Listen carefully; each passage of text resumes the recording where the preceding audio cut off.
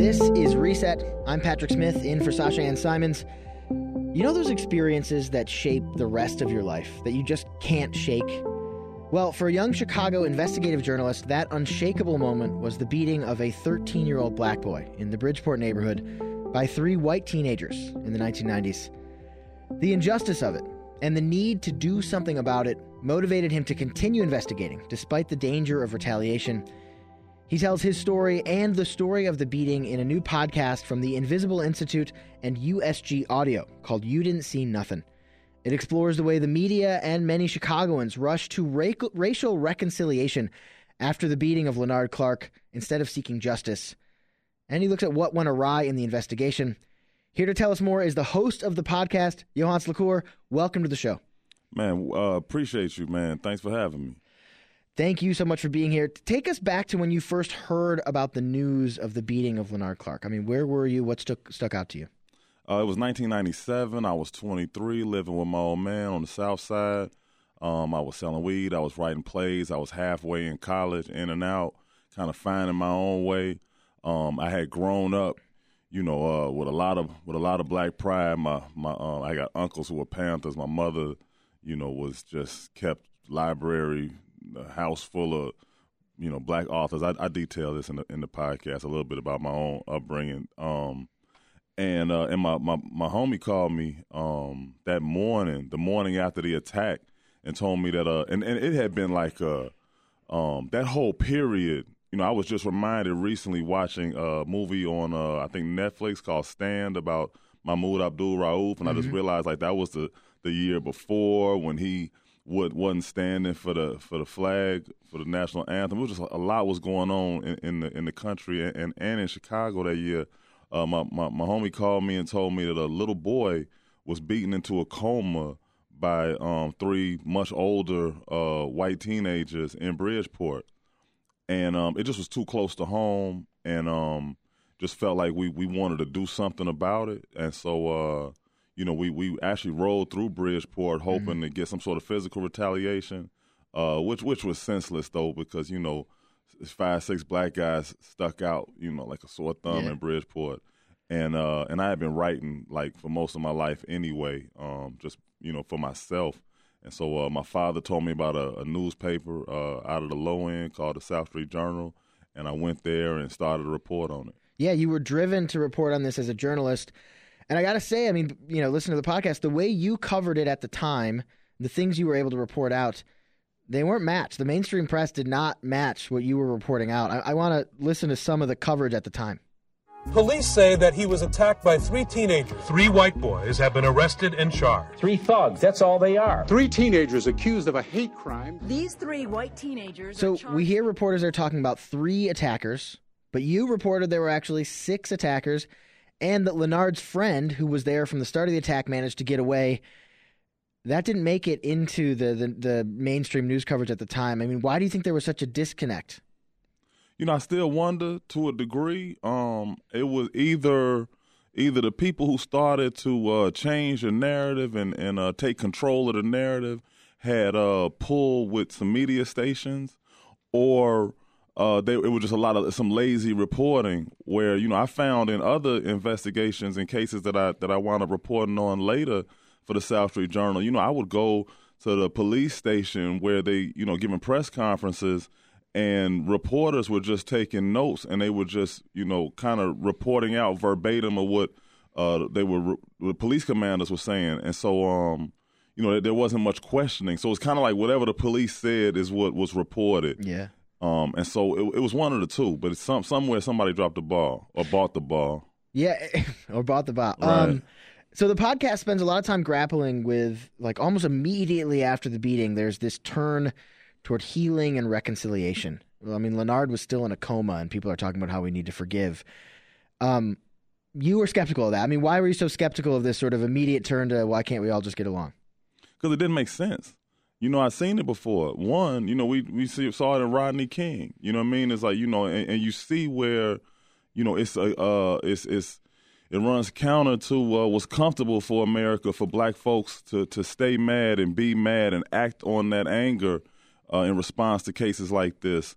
So you see different forces in white America push for those black victims to kind of leave it alone, back off. It's kind of like when you look at these cases where black folks are mistreated, victimized, beaten, or whatever by police, and it's just we'll pay you off, we'll give you this money, which the victims obviously need. Just don't say nothing. Part of the agreement is just leave it alone. You're not gonna pursue nothing. Just be quiet, because we just want to keep that type of sentiment to a minimum.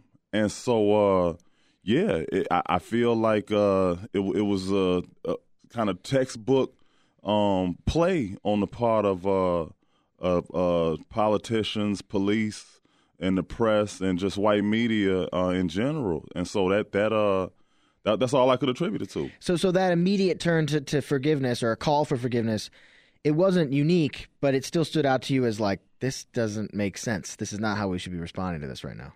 Well, it was more like I'm sick of seeing this kind of response. Yeah. You know what I mean? It was past not making sense. It was disgusting. And it's like, we still doing this?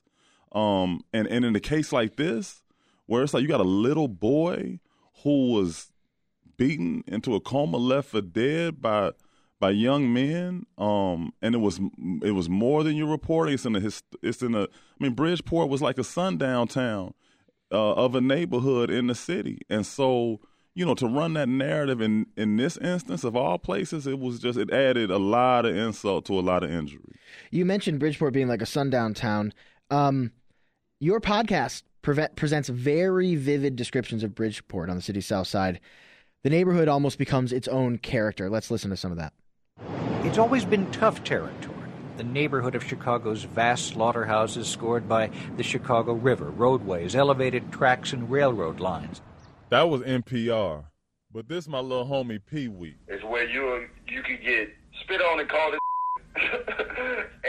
and that's where our mayor is from. Both of them.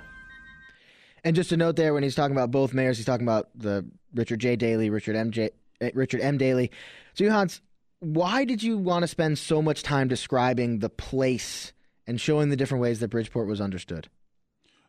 Because it's one of those things people don't know enough of and need to know more of in the city and outside of the city. You got youngsters today who don't even understand what Bridgeport was. It's like Black Americans not understanding what Tulsa was, right? And Black Wall Street, right? It's one of those pieces of history that you just need to know more about. And the main reason is because it was such a fixture in our lives. It was so understood. Like, most of us didn't even know when we heard and realized that Bridgeport was what it was. You just knew that coming up, like your ABCs. You don't remember when you were taught, but you know it. You listen to Pee Wee talking about it, and he laughs. And it's one of those laughs where you're so used to it, you've come to embrace it. If you don't laugh, you'll cry. It's just a fact of life. And it's just, and so as is a lot of extreme racism for us in America and Chicago. So it's something that needs to be known and put out there, just like this case in general. Yeah. This is Reset. I'm Patrick Smith, in for Sasha Ann Simons. We're talking about You Didn't See Nothin, a new Chicago podcast from the Invisible Institute and USG Audio that tells the story of the beating of a 13-year-old black boy by 3 white teenagers in Chicago's Bridgeport neighborhood on the south side. Lenard Clark was filling his bike's tires with air when he was attacked in the late 1990s. We're talking with the host of the podcast, Johannes LaCour, whose story also gets told in this podcast. And Johannes, one thing I really loved about your show is that we really got to know you as a narrator, your life, your perspective. And that can be a tricky line to toe as a host. Like, how much of myself do I put in, or how much do I sort of let the story play out without me there? Did you always know in your head that you would need to really be a part of the story to tell it properly? No. Actually, the initial plan was just to revisit the story as a major Chicago story and a major piece of Chicago history. But it was, after kind of wrestling with how to do that, that we kind of decided that telling my involvement in the story offered like a real unique perspective, especially since, I've been to prison. I was gone for 10 years, and I was coming back to tell this story. So I had that kind of dual perspective on what's going on today from having been removed from society for so long. So I think we just kind of decided that it would make it even more interesting. You talked about the plan for this. My understanding is that the idea for this podcast came out of the protests and the unrest that we saw in 2020 after the murder of George Floyd. How did that sort of lead to this podcast? I mean, did you feel like history had been forgotten here?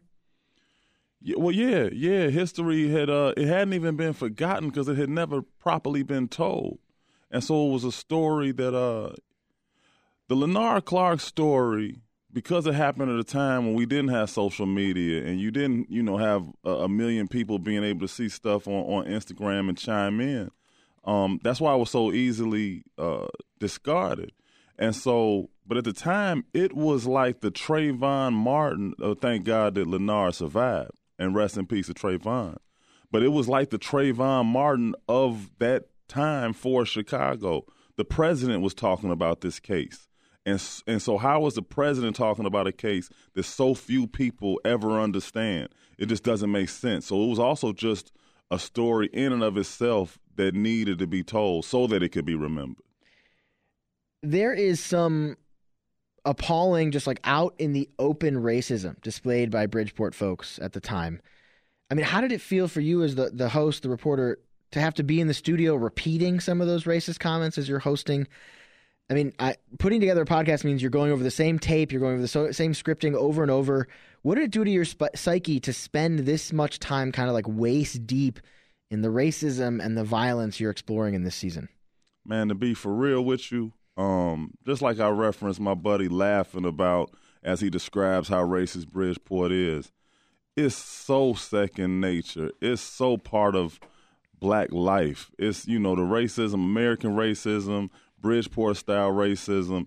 It's like, it's part of the air we breathe. So, going over those lines again and again, I mean, they served as reminders, and it's not like it was like I had fun to remembering it, but it really wasn't much different than talking about, whether McDonald's or Burger King got a better burger. It's just a thing out here. All the episodes of the season are titled after Tupac songs. Why is that?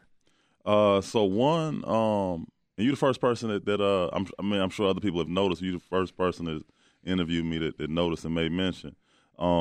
One, Tupac was one of my favorite artists, probably my favorite artist. Probably, to me, in my opinion, the greatest rap artist of all time, right? He's the GOAT. And he was a heavy influence on me at the time. He just passed, so I was like, his music was on like heavy every rotation. That's all we was listening to, me and my guys. He was also Lenard Clark's favorite artist. He was even a favorite of one of the Bridgeport guys who eventually wound up being murdered. What I believe was probably behind this case. What a lot of people speculate was probably behind this case. And so Tupac he kind of set the tone for the times. And like this story, Tupac's music, for the most part, is still so relevant today. What's the reception been like to the podcast? I mean, I know I love it. What have you heard from others? Man, it's been amazing, and I'm thankful. It's overwhelming, actually. It's been, people are talking about how it's changed the genre, and amazing journalists and media folks and people in the podcast world are like making it, a mission to make sure everybody hears it, which is just it's validating, man, and it's humbling. The feedback it's been overwhelmingly positive. Well deserved. That is Johannes LaCour, investigative journalist and host of You Didn't See Nothin. Check it out wherever you get your podcast. Johannes, thank you so much for joining us. Appreciate you, man.